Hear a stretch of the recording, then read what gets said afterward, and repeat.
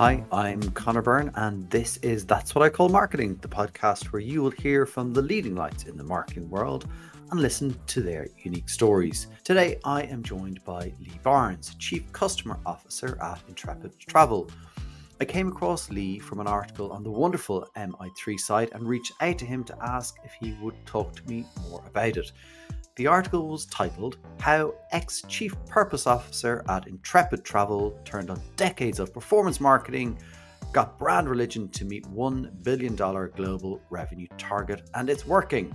Well, what a great title for an episode, although I might need to make it a bit shorter.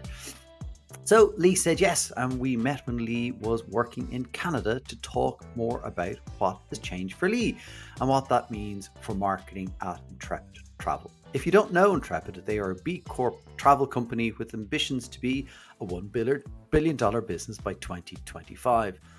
Leigh has been there for 14 years doing a number of different roles. So we talk about that experience, how he was a believer in performance marketing as the driver of the business, and how he saw all metrics fall off a cliff during COVID, and how that brought him to think there must be a different way, how reading and research changed his perspective, and he navigated that change in the business with major support from his friends in finance. This is a fascinating episode. Leigh is highly entertaining and an educated guest. Enjoy. Leigh, thanks for joining me on That's What I Call Marketing. Great to have you.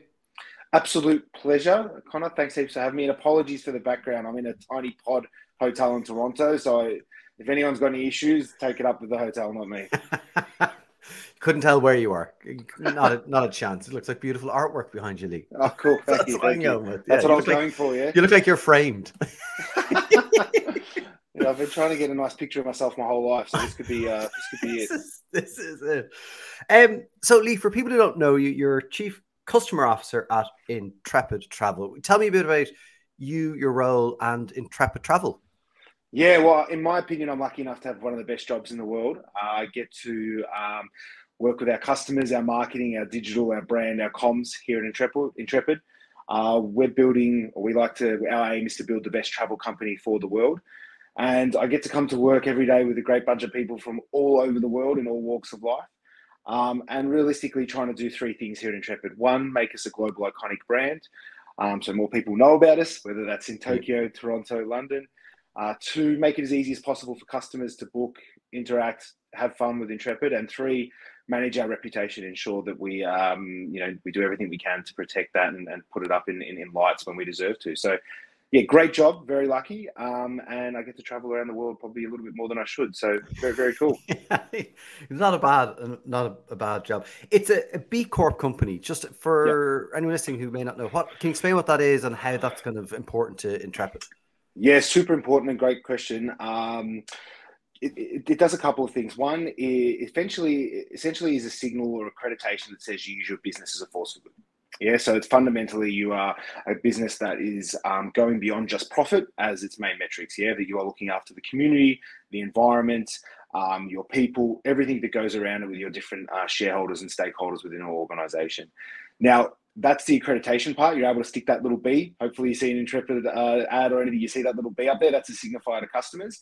Yeah. But where it actually has the most powerful benefit for an organization is it actually is an audit process. So much like you do with your finances every year, B Corp, you'll accredit your business, you'll do an audit every 3 years, and it goes through and looks at ways around how you are engaging with the planet, what you're doing with the community, how you're interacting, and it gives you a blueprint around how you can get better.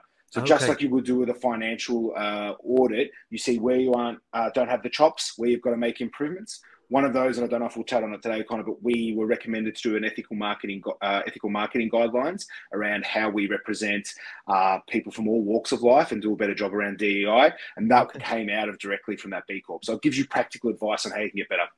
Okay, we'll try touching that because that is really interesting. I was talking to somebody yesterday about kind of that topic. How can a travel company be good for the planet? Yeah, well, not always. Like it's an internal battle, Connor. You know, we strive. I think the way we frame it is we strive, as I said, to be the best travel company for the world. But we know we're not perfect. Yeah, we know that travel and flights specifically contribute a large chunk. I think it's about 8% of the world's carbon comes from the travel sector. So we know that. So Yeah. one, we actively do everything we can to reduce our impact. So we offset all of our business, investing in environmental gold standard projects. We have signed up to the UN-based Science Targets Reduction Initiative. So we reduce all our carbon, and then we advocate like crazy for positive change. So I think, one, we minimize our damage. Two, we advocate for the change we want to see. But then there's also a lot of positive stuff from tourism as well. Money goes directly into local economies. We do a lot of work with around community projects and ensuring they have self-determination. We do more than just the climate component. So yeah, we aren't perfect. We strive to minimize that impact, and we're always looking to get better. So it's probably a complicated question, but we're always trying to do our best and make improvements. But there's a lot of powerful impact from travel, getting cash into local economies, employment. So yeah, it's more than just the pure climate impact, but we're doing everything we can to reduce that. It's really interesting. One of my previous guests was a lady called Maddie Cooper, who has years of experience and has just got out with her own agency in the area of sustainability marketing. Yeah. And one of the things she said to me was a frustration for her was oftentimes it's just a footer or a footnote on a website and, hard to find, go here to hear about, what we're trying to do better. Yeah. And one of the things she said was like, it's not that companies aren't doing it. It's they don't know how to tell that story. And it seems obviously it's so central to intrepid travel. It obviously is very important to you to be able to tell those stories about what you're doing, to be better. Yeah. Well, I think the difference here and where companies get into a bit of trouble is where it's built in our company. It's absolutely at the core. We have a purpose department. It's part of my KPIs as a leader to deliver certain purpose initiatives. And it was fundamentally built in the company from the start. So any company where you've got these intrinsic parts of your business, you tell that story out. What happens internal becomes external. So when you're actually doing it and it's built into your company, it becomes very easy. Everything's tough, but it becomes much easier to tell that story and own it. We talk about it all the time. Where I think companies get into the issue here is it's bolted on. And where it's bolted on, you're either being disingenuous, you're just doing it for the marketing juice. And that is hard to tell because it's not built into your company. Yeah, I think that's where you start to see some of these greenwashing or purpose issues where someone's like, hey, we want to donate. We're going to get this project, invest in it, and just add it on to the company. That's where I think the storytelling becomes hard because it isn't your core business and it's not actually part of what you're doing. So I think where it's built into your company, it's part of your leadership, it's part of everyone's jobs every day, that what's internal becomes external, becomes second nature. It's where I think companies are adding it in for like marketing benefits or sales benefits as opposed to it being part of your organization where that storytelling becomes a bit disingenuous or harder. Yeah, and not to get into this too deeply, but do you think companies who maybe haven't started out maybe in the same way Intrepid has, like this is core to what we want to do in the world, can find a way to make it part of their business? It's definitely, I imagine it's harder, but is there a way, do you think? It's harder. Yeah, I think, it's definitely harder, but I think what you need to do, you need buy-in from leadership. Yeah. So it does come to like the classic stuff is like, what's important gets measured. You've got to have leadership metrics and stuff. It's got to be part of your strategy. It needs to have the board's buy-in. It needs to get cash resources. Yeah. It needs to, like anything, just like any other function of your business. If you want to be good at marketing, you invest in marketing. If you need to have strong governance, you set up your governance systems around it. If you need to have innovation from a manufacturing, you put cash, you put metrics, you put people in those roles. So 100% companies can do it, but they're starting behind and they need to do the same amount of struggle. Whatever you're deciding as an organization that we're going to win at it, you need to put the resources, the metrics, the cash, the buy-in, just like you would any other sector. And to do that, you can start to make those decisions because your leadership team is going to be incentivized on it. They're going to have metrics. They're going to start changing behaviors. Yeah. You're going to put cash into it. Cash helps drive resource, getting these things to happen. So, I think you've just got to look at it. And for too long, sustainability maybe was looked at as a hippie thing or off to the side. We'll hire someone. We'll get a sustainability manager and they'll take care of it. And they can do cupcakes on a Tuesday to talk about this. That's not going to win the game. Yeah. And it's not going to help you do it.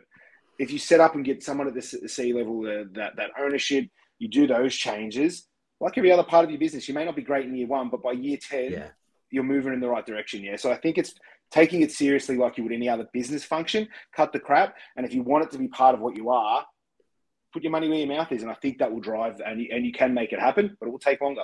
Yeah, and like Maddie had some wonderful examples of the commercial benefits of it. So like there's a lot of evidence to suggest that it's actually a really good thing. But again, it's not just goals drive behavior. Also, the money has to go with it as well. I think that's Yeah, really important. and attitude. Leaders have to want that change. They have to talk about it. They have to, so much of leadership is the stuff that's not written down. You're showing the behaviors. You're actively out championing it.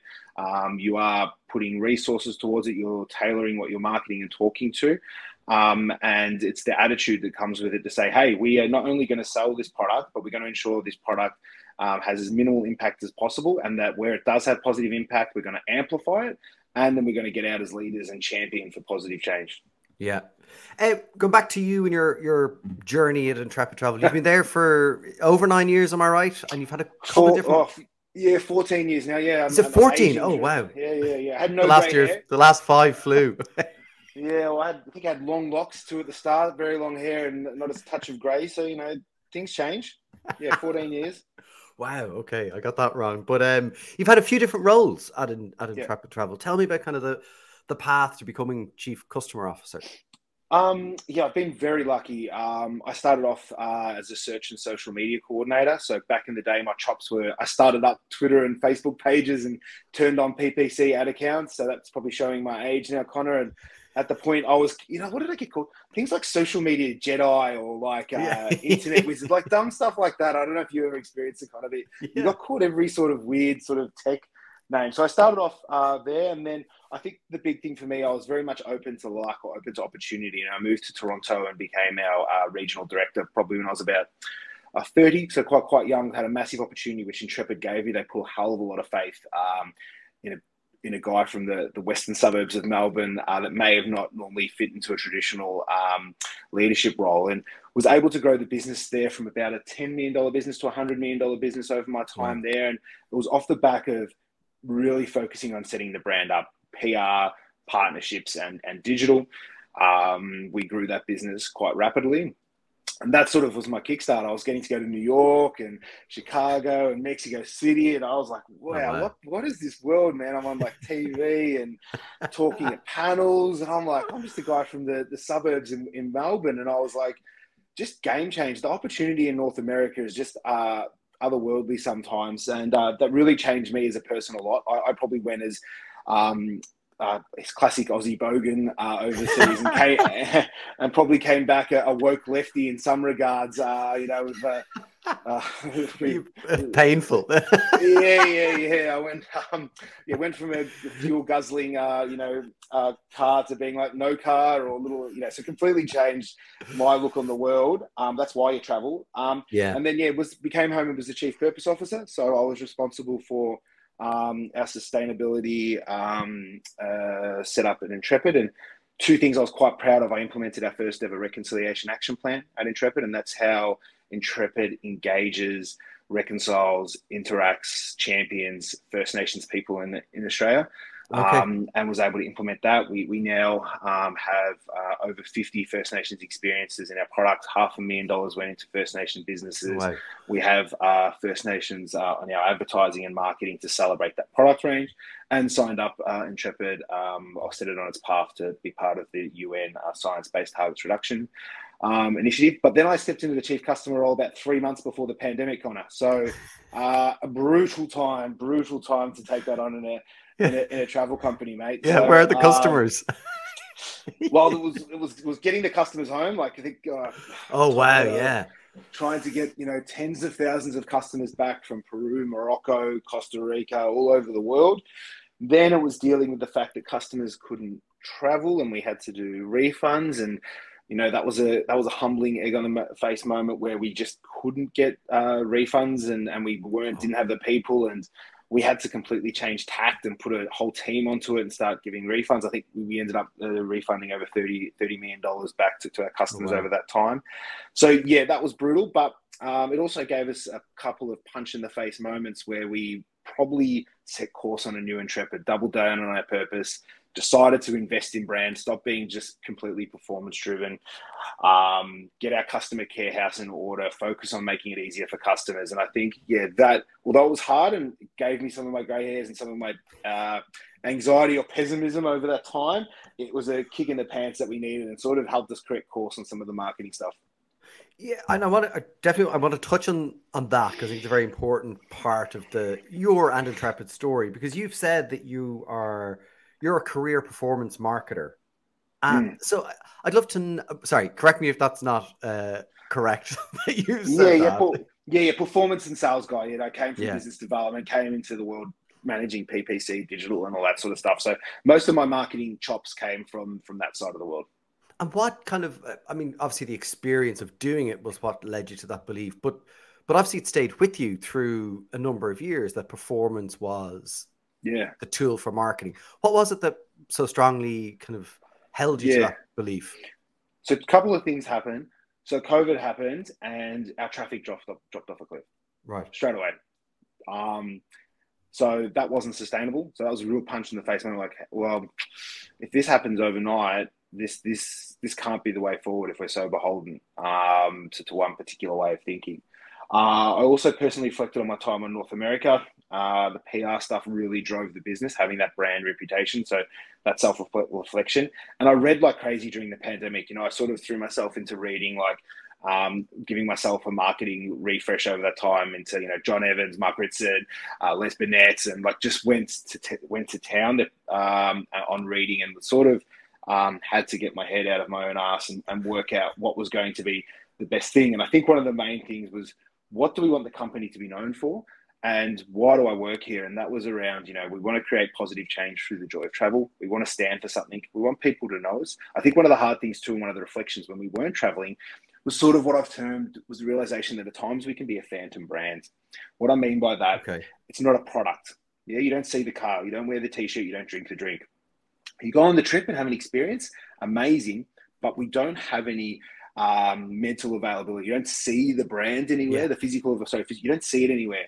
So there was that reflection is when people don't travel with us, they don't know, they don't talk. People aren't having, like, there's no reminders, there's no stuff coming through. And we sort of looked at, about 25% of our business is driven by word of mouth. And I was like, the only time we're going to drive it is if someone's on a trip. And customers are only going to go on trips with us probably once every 3 years. And that's a great customer, So we were like, how the hell do we get more people talking about us? And that was like, we need to make this shift. And that's been things like more out of home. So we're clearly present. People see it.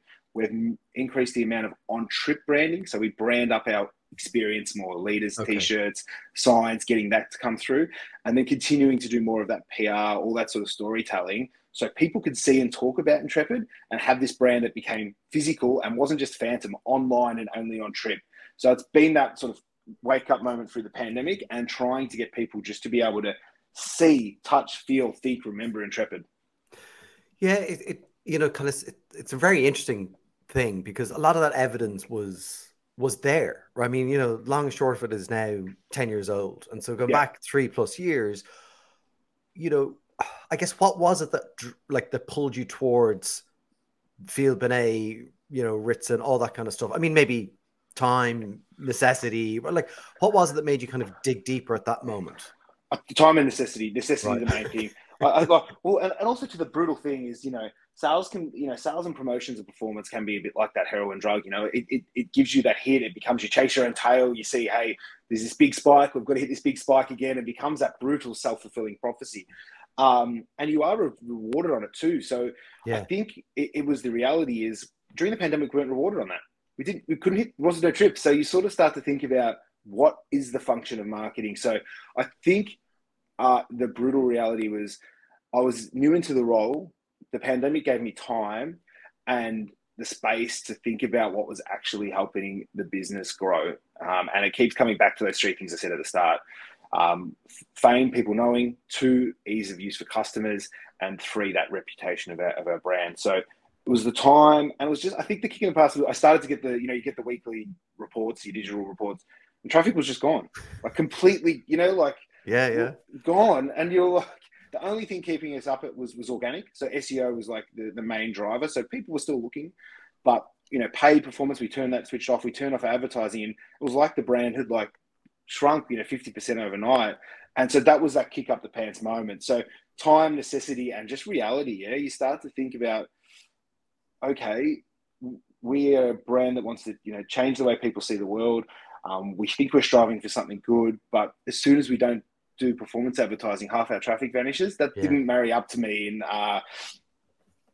the world. And so that was a catalyst to be like, okay, Leigh, you got to get your reading on here. You probably need to take some of this a bit more seriously. I had to pull my own head in, and had to, get the business on side too, because I had to get coming into last year. I think for people who travel and marketing, maybe forget that last year the pandemic was still raging, and we had to get buy-in from the business to say we're going to do brand from. What do we do? Brand in London for the first time from about March. Let's say March, April last year. And we did big brand campaigns in Toronto and Melbourne. And we sort of had to wait for the sales. Like you can imagine being in the pandemic, we haven't had sales in volume. We did revenue, but not like, the 600 million that we're on track for this year. And we went out and did the brand campaigns, and it was sort of like just had to wait. And we saw positive things like more traffic in, the cities that we wanted to have, where we were advertising. We saw more businesses, like unintended consequences really came through in brand, other businesses reaching out to us. And and we sort of waited, and then from November, we had our biggest sales day ever. We've had our biggest month ever. We've on track this year for our biggest year ever. Things like this month out of the USA, we're 100% up. Right. Europe, we're up about 30%. We've drastically changed our split. We're about 65, 70% industry, 30% direct. We're now about 60% direct, 40% industry. And that has started to turn the machine. So, yeah, it was a bit of getting the buy-in. I was stressing, I was stressed waiting for this to happen, and then it did just tick and work. So I've made that sound quite easy, but it was a bit of hard work that's the piece I think is, because it's you haven't made it sound easy. But I think it's how you move a business that, as you call it, kind of is almost addicted to the performance, and the reports and the data help, but that's a significant shift to say, actually, the things that we've done for the last 10, 11 years, or however many years it was that were working, aren't going to work anymore. How did you make that case? Yes, you had the data of the traffic, but I'm going to guess people came to you and said, yeah, but Leigh, when this ends, we'll go back and it'll be fine. Of course. And also the other crazy thing that happens is because brand works, your sales perform better, which makes people want to do more sales, right? Because every time you hear more people know you, when you go on discount, more people purchase from you. Yeah. So there's that thing now that I'm learning to deal with as well. Look, two things were incredibly strong at the pre-pandemic. PR has always been a big part of our business. Travel has great stories. And organic SEO. So we were very strong from an SEO point of view. So that were two strengths that we had as an organization. And they were business strengths. They weren't performance. Like that's having a great website with great content. It's telling amazing stories. So when you go back and tell the business, what are our two strengths? Do you want 4 more of these strengths? Do you want to have 4 more of these things that are like absolute winners about the business?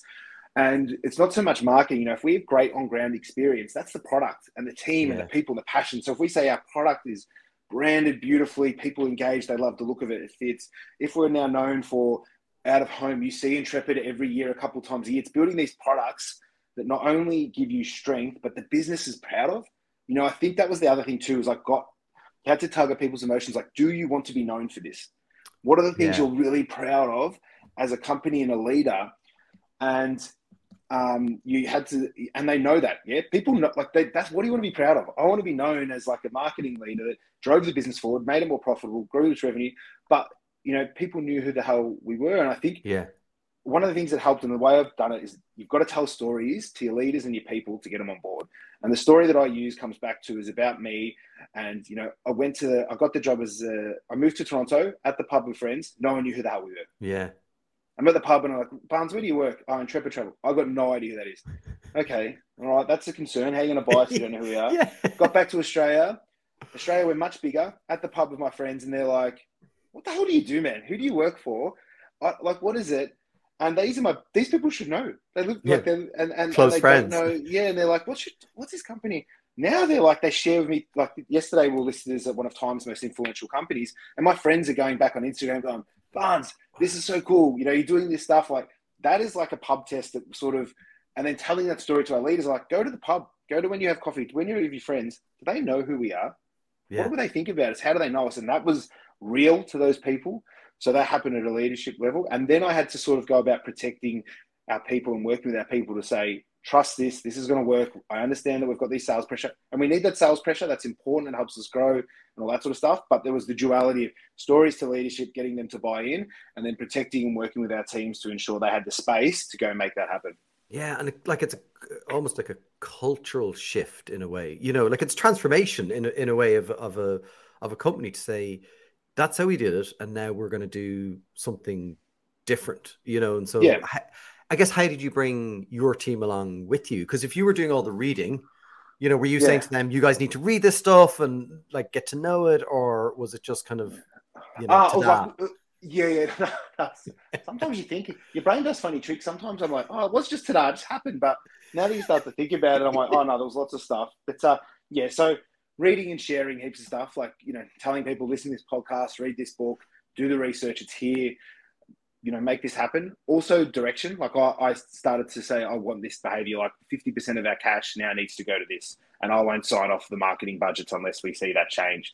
And then celebrating the wins. So Right. at our fortnightly all hands, look at this amazing piece of out of home, celebrating the team that did that. The wins that we got, started to talk about. The tourism board reached out to us. They wanted to speak to us after they saw X, or Okay. so that storytelling back to my own team was really, really important. And then the results came through. That really, to be honest, I wouldn't have worked if the results didn't come, to be brutally honest. It's be a different podcast altogether. It wouldn't be me. I wouldn't be in this hotel. I'd probably be somewhere else. So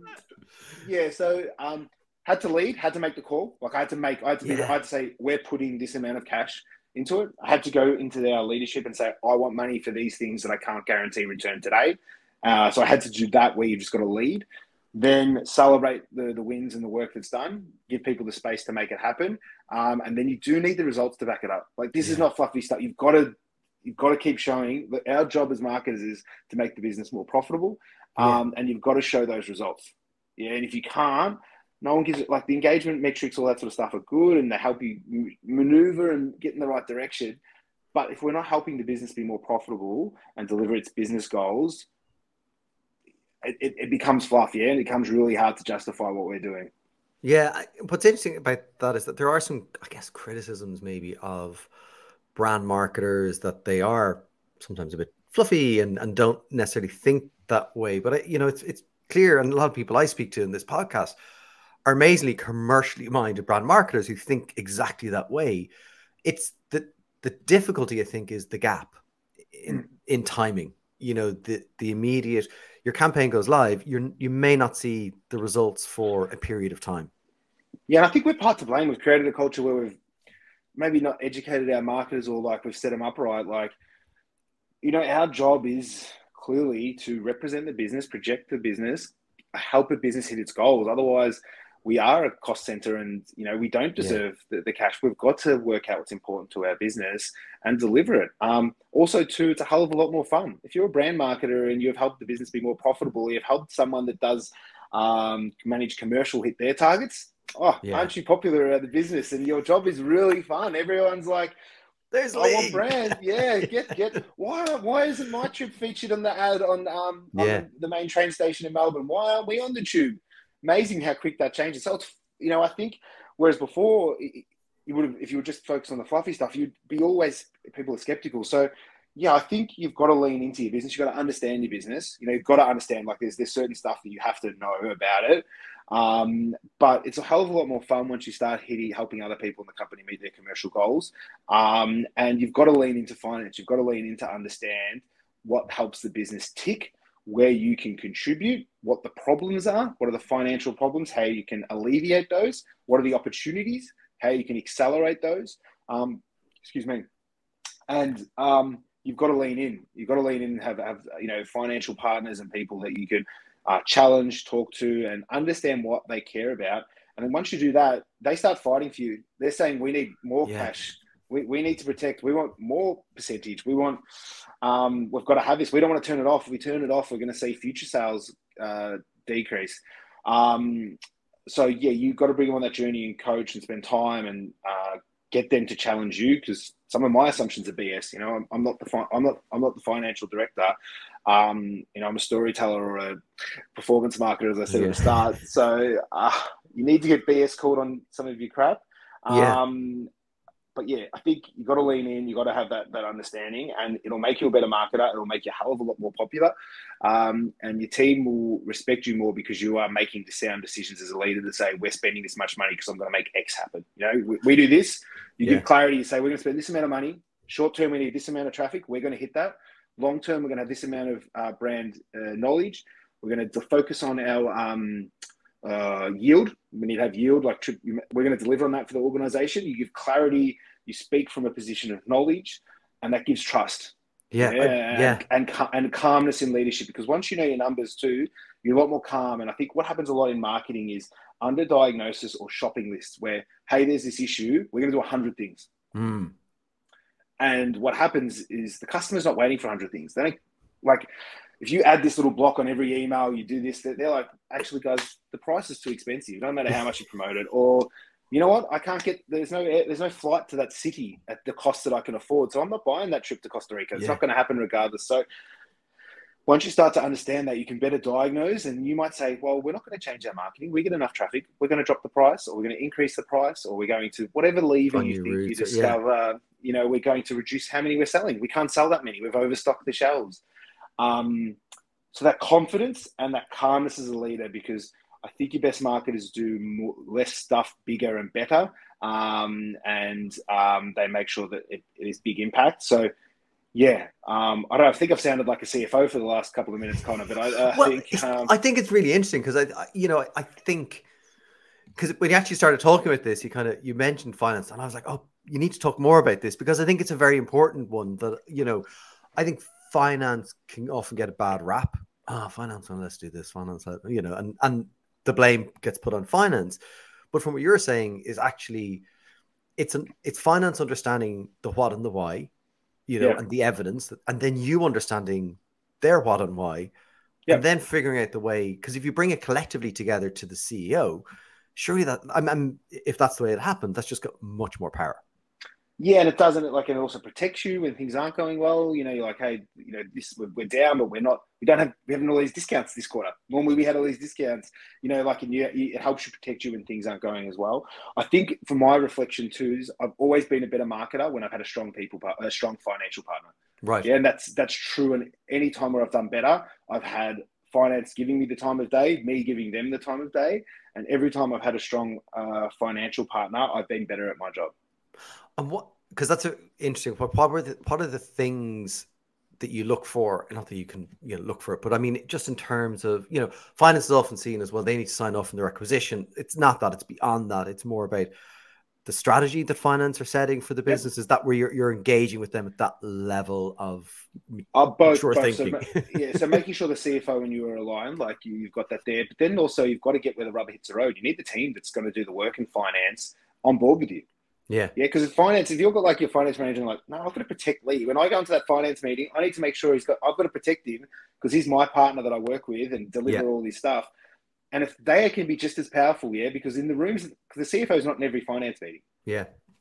And if you have an army of people that say, oh crap, I really like that Intrepid magazine that they've got, or I liked the video that they made, and we've got to make sure that, you know, we've seen sales go up. I can't, you know, my job performance is linked to the performance of this as well. So, yeah, you've got to have the strategic buy-in and work with your CFO on the strategy and make sure they're bought into that. But then you want to have an army of finance people that are like, definitely want to give them more cash, or we got to protect it. Because so many decisions happen under leadership. Think about the business, you know, you'll set the direction and the vision for the team and hire the people, but they're making thousands of decisions every week that you'll never see or know. And you've got to, if you can have them championing, fighting, helping, you start, it really changes your dynamic. And, you know, one of the cool things at the moment with that, I said the Times piece, Seeing the finance team share that on the social media, seeing them share that internally, being pumped about it, that's so bloody the cool, pride. yeah. Yeah. And and I think also to the other thing, I think people should cut the crap on, is that there's no one that's more important at a company. You're all important, so you need to be on board with everyone that works there, and you can't just be flowing off to say, "Oh, they're boring." No, you're in the same company, you're in the same boat, and you got to get rowing in the same direction. So I think we all need to sort of can't pass that blame. They're just as important as you. Just because you're a marketer and you might live in the cooler suburb and have the tattoos and the fade like I do, doesn't make me any more important. Doesn't make me any more important than the next person. So you've got to be humble around that and don't have your head so far up because you get to go to the cool movies and see all that sort of stuff. They do too. They're people as well, and they have just as much right to the company as you do. So I think that attitude, I keep talking about attitude, super important. Yeah, and that, that's a company culture. I like when you say that, like some of my like best people I worked with in my previous company were like Richie and Dee in procurement. Like they would, because of that you had a relationship with their sound people. So I think that's key, right? And I don't know if you can. One of my previous guests talked about that, like working with sound people. It's quite an Irish thing to say, but I don't know if you can hire for soundness on a job description. But like it's very important to find a way. And I know you're, for example, in Toronto now, meeting with the team. It's about connections as well, right? Yeah, and you've got to be human. Like I think too, the other thing is you got to be like it's dumb, isn't it? We're all human, so how do you be human? Gotta be a real person. Like go have a Coke or a beer with someone, go have a coffee, be in the trenches, share your F ups. I think one of the things that I try and do is I've made some really big stuff ups as a leader over the last 15 years of my job. I talk about those a lot. And also I own my infallibility. Wait, is that a word? I own the things that, like I suffer from like a bad anxiety, right? It's one of the things, and I talk about it a lot with my team, and that gives me an extra level of connection and trust from the people around. So yeah, sound is not just being great at your job. Sound is like having connections with people, owning your stuff ups, talking about the stuff you're not great at or what you're challenged with. And the more sound people you have that just cut the crap, get on with work, care about you, have that care. It just is one of and it doesn't show up in a P&L. It's a real hard, intangible thing. But yeah, having sound people, you never see that. It's real hard to find that in a business case study, but it does just help, doesn't it? And you make things happen because everyone's just like, let's go do it. And then obviously you see it, like, so the pride in the work, the believability in what you're going to achieve. And it must be an incredible moment. When you think back when the first campaigns went live and people saw it in Melbourne and London, like, how did that feel? Because that's a big moment of kind of everything coming together and actually going live. Yeah, and I think that's one of the things that I touched at the start, like all the unintended consequences of it. Like people are pumped. I joked to my CEO that like my job title should be Chief Merchandising Officer, CMO, because since the brand stuff, the requests for T-shirts and bags and the pride from people like that want to have that stuff. They were chuffed. People went and had photos. They went and like got on the tube and they were like this. And then our partners reached out and they were, because also too, the other thing is, and I think the big thing with the step away from the performance stuff is you're actively out putting your neck on the line to grow the market. And that comes with respect from your competitors and from your partners and from your people. Yeah, you're actively putting your money, your mouth, your neck to grow this segment. And that comes a certain level of pride and respect. So yeah, our people have been pumped. They're all getting and sharing it, and the demand for merchandise has skyrocketed. I love swag.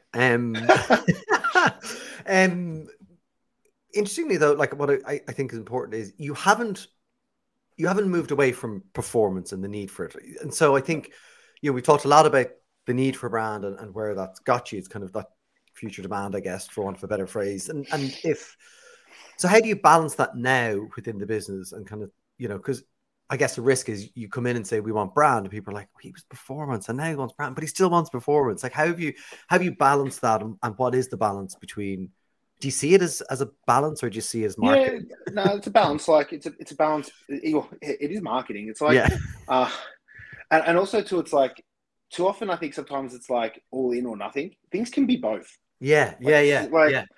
I can be right and wrong at the same time. So you've got to be able to suspend this belief that both are required, because I think what we've done for us to understand is we've got to be wherever the customer is going to purchase. Yeah. right? So once you've done the work to be, people know you, they like you, they have a good emotional or whatever emotion you want them to have. Could be to hate you. I don't know. I'm sure there's brands out there that might have that. When they go to shop, if you make it hard for the customer to find you, you're shooting yourself in the foot. Your competitor is going to be, well, thanks for doing that brand work. I'm going to pay for that extra chunky real estate, whether it's through a travel agent, whether it's whatever. So you've got to then rock up and be where the customer's going to go. And customers use search. Like it's how Yeah. everyone does. If I'm booking a holiday, you go to search, or I walk straight into my travel agent, or I pick up the phone, or whatever it is I do, which is different to the next person next to me. So the performance is about making sure you show up and are available where the customer is going to transact. Yeah. And that's about getting that balance right. So some months we might not be at this beautiful 50-50 split. It gets to 60 or 70 and, it's fluid over time. And, some months it goes the other way. And it's about that performance is understanding that our customers are going to show up at different times and want to purchase through their medium that they want. So it would be ridiculous of us to be like, I'm not showing up there. Yeah. And you've still got to manage it and be effective, but it's more removing the channel stuff and just speaking to your customers and working within that. I think one of my Hail Mary moments, is that the right term? Yeah.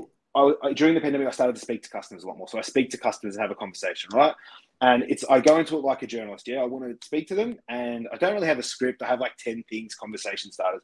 And I want to understand how they remembered us, how they transacted.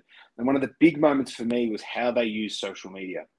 Oh, right. Now, the big 9 out of 10 customers use social media to verify that you're real. So every customer I speak to, 9 out of 10 say, I don't really engage with your content, but I always go and check when I went to purchase, you had a blue tick and you had 300,000 followers. So that said that you were real. Wow. And you told customer stories. They've never engaged. They said, I don't follow you on social. I've never liked any of your content. You will never see, I would never see that in any attribution chart anywhere. Yeah. But that showed up and I was like, and then they said, they scroll through and see, oh, you answer customer complaints on your social media. That means if something goes wrong, I can get an answer. You tell customer stories, so customers must want to be associated with your brand.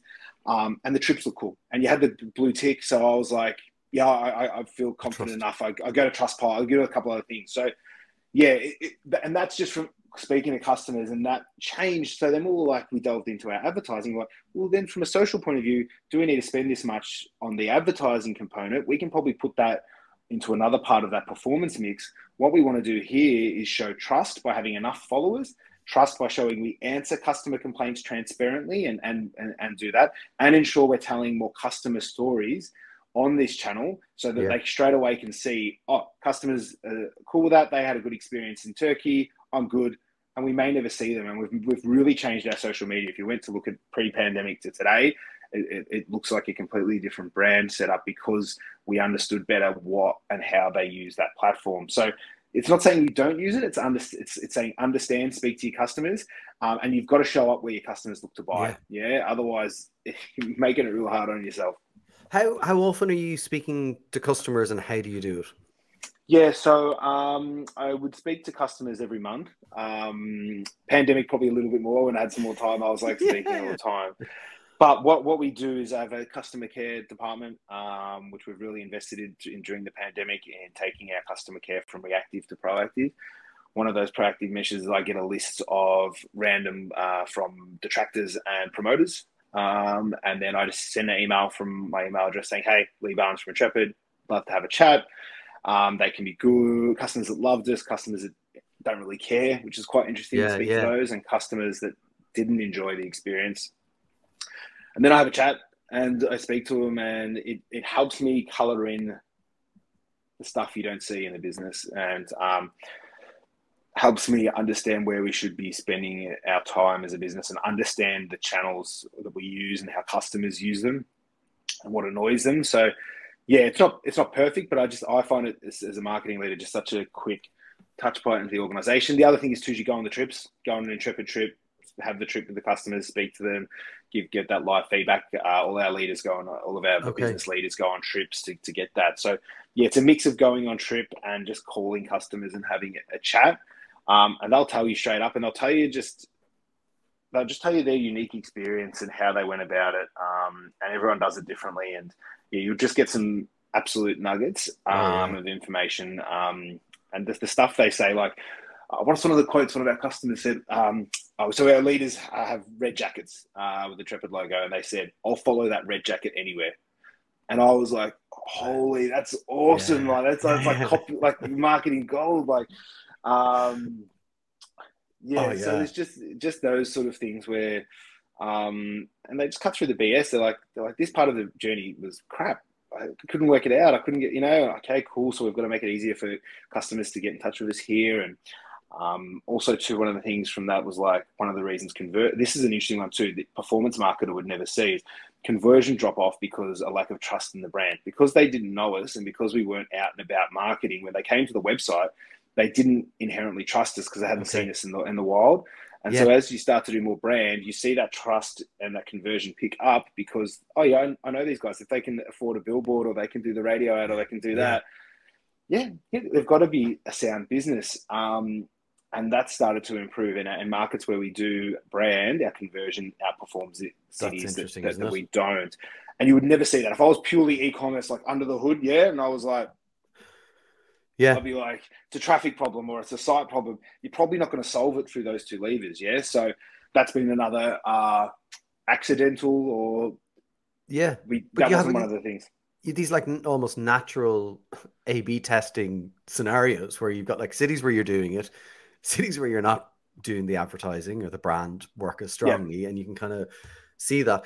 Just an interesting thought on customers. Do you get to speak to customers who don't travel with you and understand that? I always find that fascinating. The ones that Yeah, don't. well, I think I maybe do that at the pub. Got it. That's where I've done that part of it, or at the cafe.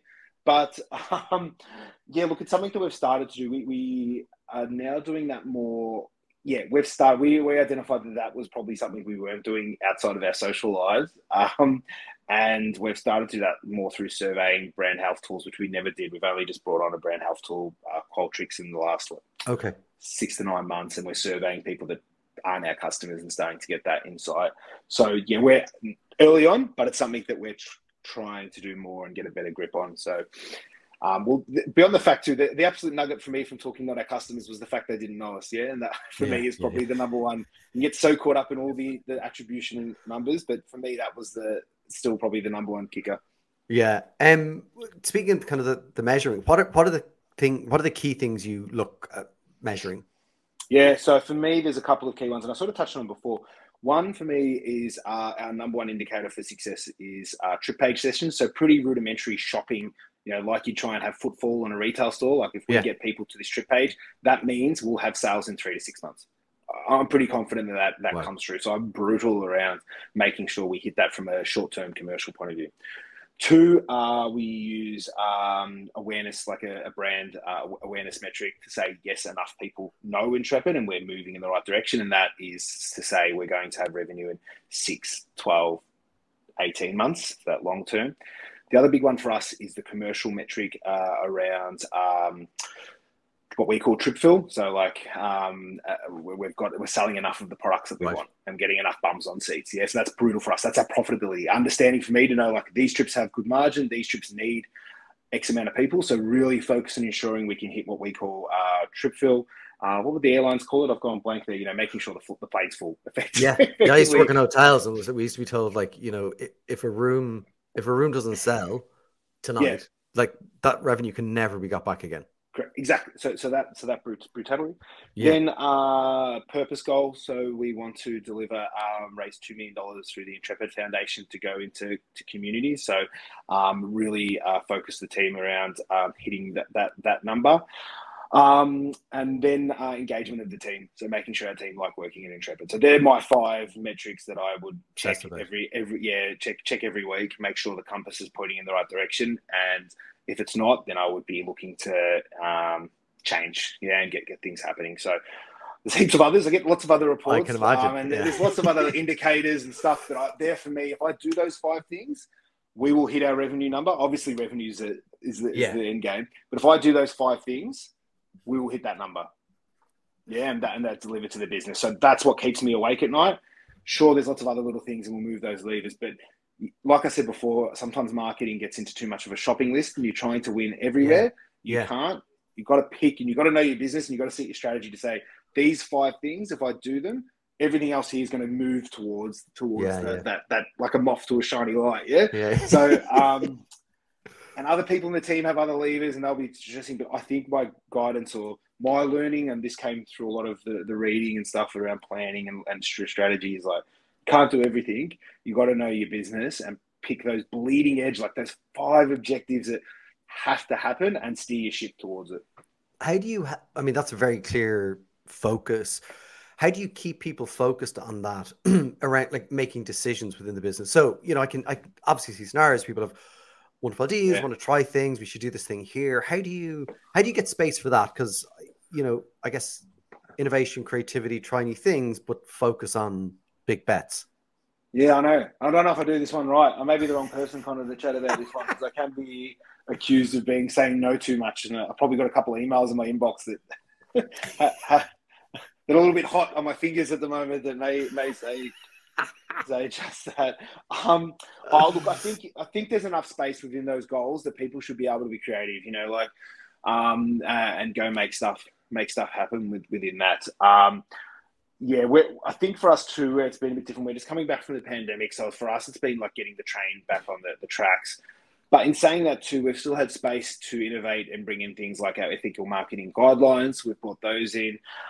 We continue to do a hell of a lot of cool stuff around our reconciliation action plan. We worked with Tourism Australia to implement a ring, which is a group of Australian businesses that come together and champion reconciliation.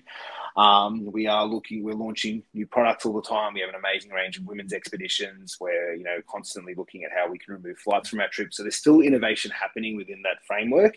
But yeah, it's hard because everyone's got ideas. Marketers love the shiny new stuff, but I think boringly, and what I've said to my boss is when he's asked, what are you most proud of this year? It's our marketers doing more of the right stuff more often than ever before.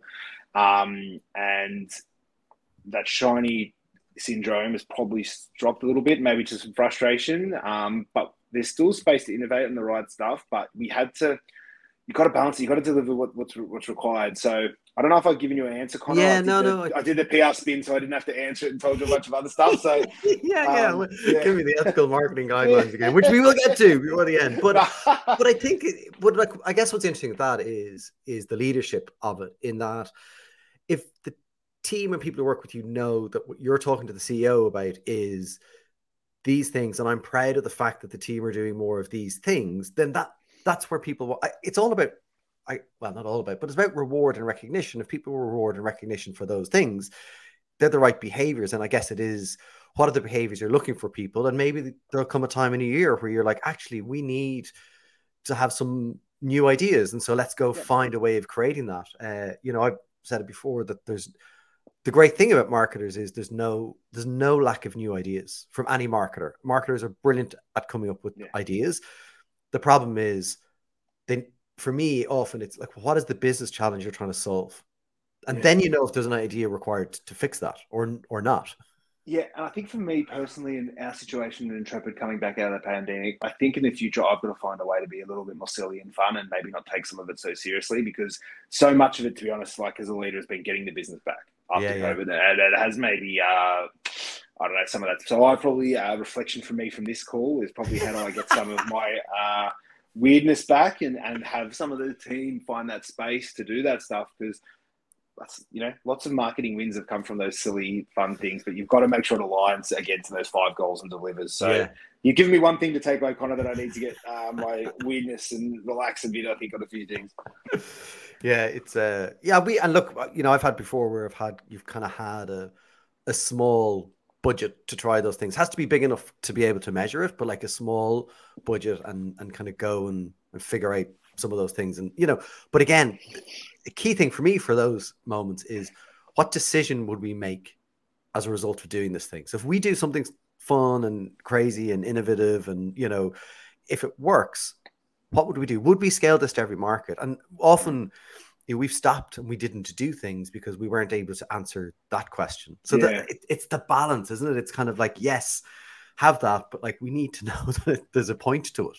It's not and also to probably a bit more comfortability in like things failing and being okay that out of these 10 swings, only one's going to be a hit, but it needs to be big enough to pay off for the others. So Yeah. Yeah, and I think it's probably more an attitude thing for us as we bounce out of the pandemic and getting some of that vibe back. But yeah, you probably want to look at it to have some safeguards to say, hey, if we're going to do this wacky thing, how is it going to win for us? Yeah, yeah. And it sounds crazy to have like wacky ideas, but like a framework around For them, the like wackiness. this hypothesis framework. So I do want to talk about your ethical marketing guidelines. Did I get that Yeah. right? Yeah, Yeah, yeah, definitely. yeah. Yeah. Yeah. And so tell me a bit more about that and why it's, obviously it's Yeah. very important, but how it's kind of coming to life for Intrepid. Yeah, there's two reasons, well, probably three reasons why it's really important is one, our customers are a broad, diverse set of people, and we weren't doing a good enough job in representing that. Yeah, and in travel, there's so much content from the image to the words to social to all of this stuff, and we weren't representing our customers to show them a future where they could travel and go see the world. So fundamentally, one, as a company wants to be a force for good, that just has to get sorted. Two, B Corp framework, it said basically that. Yeah, and we needed to have a way to report, measure, and say you were doing it. Because we're like, oh, we're diverse. And they're like, well, how the hell, where's your documentation? Where, if you were in Right. finance or in any other part of the business to say, I'm doing this governance thing, you'd have a governance document. Yeah, so there was like, yeah, it's great that you talk the chops, but are you actually delivering it and how you keep yourself accountable? And third, it's that transparency. So it gives transparency to our customers, our partners, that when we don't get something right, we own it and talk about it. So the guidelines are effectively a way for us to set measurable targets and commit funds to increasing the amount of First Nations people that we represent in our advertising, marketing content. Ensure that we are doing certain things around data, that we are representing people of differing abilities, that we're highlighting Black travellers. So there's a whole framework Right. there that we have to say, hey, we're spending this amount of cash. We're going to have this amount of stories told from this perspective, LGBTQI plus, etc. Then what we do each 6 months is that I will do a come to peace, like come to grace, to say we're on track here. We've done a good job. But these other pieces, we did not get enough First Nations creators on our social media channels to show Right. those Yeah. experiences. We're going to change that, and I've put this in place. Or we misreported this number at the time, and it is not correct now as we've reflected on it and improved. Here is us stating that. So one, it's seen substantial change. Again, if you went to our social media channels and our advertising, you'd see that people we represent are different in age, ability, and we're representing different LGBTQI plus communities. It also becomes something that we use as a North Star when we do have things come up where there's feedback where people may not be liking what we're doing, and we can say, no, we've committed to this, and here's the proof in our policy. So it gives you that strength of having a policy, which is quite powerful. And I think Yeah. what we've seen in some of the gender diversity marketing issues that have been happening is that there isn't a policy or a place where you've put your chops on the table to say this is the framework we're working to. So yeah, it's seen create big change. So if you look through our marketing, you would be able to notice, see, read, feel, touch that. And yeah, the transparency stuff, I think it's, for me, it's probably the biggest thing as a purpose leader at Intrepid is owning and communicating and being transparent. We launch an integrated report each year. We're a private company, we don't have to, and that's a full open look at our books from a financial perspective and a look at our business beyond the finance, the sustainability, the marketing, and highlighting what we've got right and what we've got wrong. So these guidelines are just another extension of that we're transparent. And if we don't get something right, we're held accountable to it. We also have an email address called accountability at Intrepid Travel, where people can reach out and say, you haven't done this, or have you thought about this, or you need to change this. We don't always get that right, but we have that facility where I can have a conversation, or someone else in the team, depending on what it's about, can follow up and do that. So that's been quite powerful. And then what we did when we developed those ethical marketing guidelines, we had consultants, we paid them, they came on and they keep us in check as well and say, you guys need to step up here. You need to do this better. I think the main one, which I stuffed up and didn't get right, and which is just crap for me because I'm also the sponsor of our Reconciliation Action Plan. We weren't showcasing enough First Nations creators on our social media channels. We communicated it, we owned it, and now we've put in place a plan to start having change that. We've brought on people. So yeah, that's it. It should make us a better company. It should represent the travelers, people from all walks of life travel. And we need to do a better job of telling their stories and owning that. And this transparency has really helped us both with our partners and our customers. And also just for me too, it's like a way to have governance from the outside world that keeps me in check. So it's quite powerful in that regards as well. Like, holy shit, we've got to make sure, like it has that regulation and heartbeat of something else that keeps you in line. And I'll be constantly through the year with our comms director, Hey, we need to include this. We haven't done this right, and then we'll be capturing all of that. And I will probably, what are we at now? Probably in the next month or so, doing another snapshot of where we sit this year. And I wouldn't have been doing that. Do you know what I mean? I wouldn't have been capturing those things if I didn't have that external policy document out there, guidelines. You just probably sit in my inbox and I'm like, oh, that'd be nice if I fix that. So it gives you that thing to keep you in check. Because the day-to-day would, keep you, there's plenty to do, right? And so that moment to kind of actually say, this is important. Again, it goes back to almost where we started, like that from the top level of importance and being able to invest. And the other thing I think it's done too is brought a level of calmness. Like, because we have it in place, I'll be like, okay, we've noticed this. What I'll do is in 6 months' time or 2 months' time, when we do that snapshot, I'll include it in that and own it. And that gives me a platform that's in place. Obviously, if it's bad enough and I need to move quickly and we can, talk it, I can write something else and do it. But it brings a level of calmness to say, no, we've got a policy in place. We haven't met it. When we don't do that, we do X, Y, and Z. So it's like, okay. When you've got that in place, it just calms stuff down too. So that's been like another happy accident that I probably wasn't prepared for. I didn't understand when we were bringing it together. Yeah, reduces the fire drills, as someone used to call it. My last question, because we're at time, is, an amazing story, amazing, I guess, as you've kind of said, moving from such a strong performance business into kind of more of the balance. For maybe companies or marketers who are trying to get there, but may have, Intrepid's big revenue, right? Compared to some other companies. Yeah. How do you think they can go about learning from this and applying it to their business? I know it's hard. That's a very general question because there's lots of different types of companies. Yeah, I think I'll answer that in 2 ways. One, don't think that everything I'm saying is great. There's been F-ups along the way and you will F up. And there's stuff's up. So I think sometimes we've got to just say that up front, that marketing isn't perfect and we always project as marketers. But you will F up and you've got to learn to be okay with F-ups. And it's not going to be there. So one, I'm not perfect. Everyone who gets up and does this talking head stuff isn't, and there's lots of mistakes. And I think sometimes that scares people from starting. Like to buy your first ad. I remember sending my first email, absolute crapping myself, like going to 10,000 people. Remember sending your first, and I had to hit send, the stress around that. And then as you start to send millions of them, which happen now, and I'm sure you've done in your job, Connor, whatever, there's mistakes. Yeah. I think that's so important for people with smaller companies. You're going to make some, but just start. Give it a crack. Go. So that would be my first piece of advice. The second one is, what do you want your company to be known for? What do you want to be proud of? And I think that's a really great starting point. What do your customers, so start that, and that sort of is a good starting point. Our company wants to change the way people see the world. What does your company want to do? If you're a dry cleaner, you want to dry clean more shirts. That's cool. If that's what you want to do, own that. Yeah. That's a story. That's a thing for you to stand out. People go to you to get your shirt clean.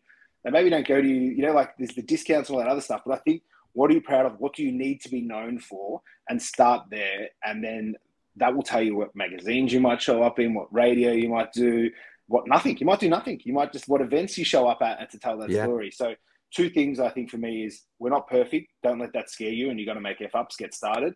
And the second one is, what do you want to be proud of, and what do your customers need to know, and start there. And that's a pretty good North Star. Amazing. Leigh, what a great place to end. Great advice and wonderful story. And thanks so much for sharing it with us today. I appreciate it, Connor. Thanks for having me. And hopefully everyone's enjoyed the nice backdrop for the call as well. Yeah. The Leigh frame. Cheers. Thanks a million. Thanks, man. So I hope you enjoyed that episode. I love the balance Leigh has. He saw something happened. Yes, there was a catastrophic world event, but he challenged his own beliefs of marketing and has now created a more balanced approach to his marketing. For me, that is the constant lesson and reminder these episodes provide me, and I hope you too. We have to constantly read, research, explore the evidence, and find the right mix, challenge our own beliefs. And as Leigh said, it doesn't have to be all in or nothing. Things can be both. So that's it for this episode. Thanks for listening or watching. That's what I call marketing. If you did enjoy it, please do share, add comments with your feedback. You can get in touch and find all previous episodes on that'swhatiCallmarketing.com. Follow us on Instagram on That's What I Call Marketing, on Twitter at That's_marketing, where we chat about other marketing stuff. And now you can watch our episodes back on YouTube. Yes, That's What I Call Marketing. So from me, Conor Byrne, until the next episode, take care.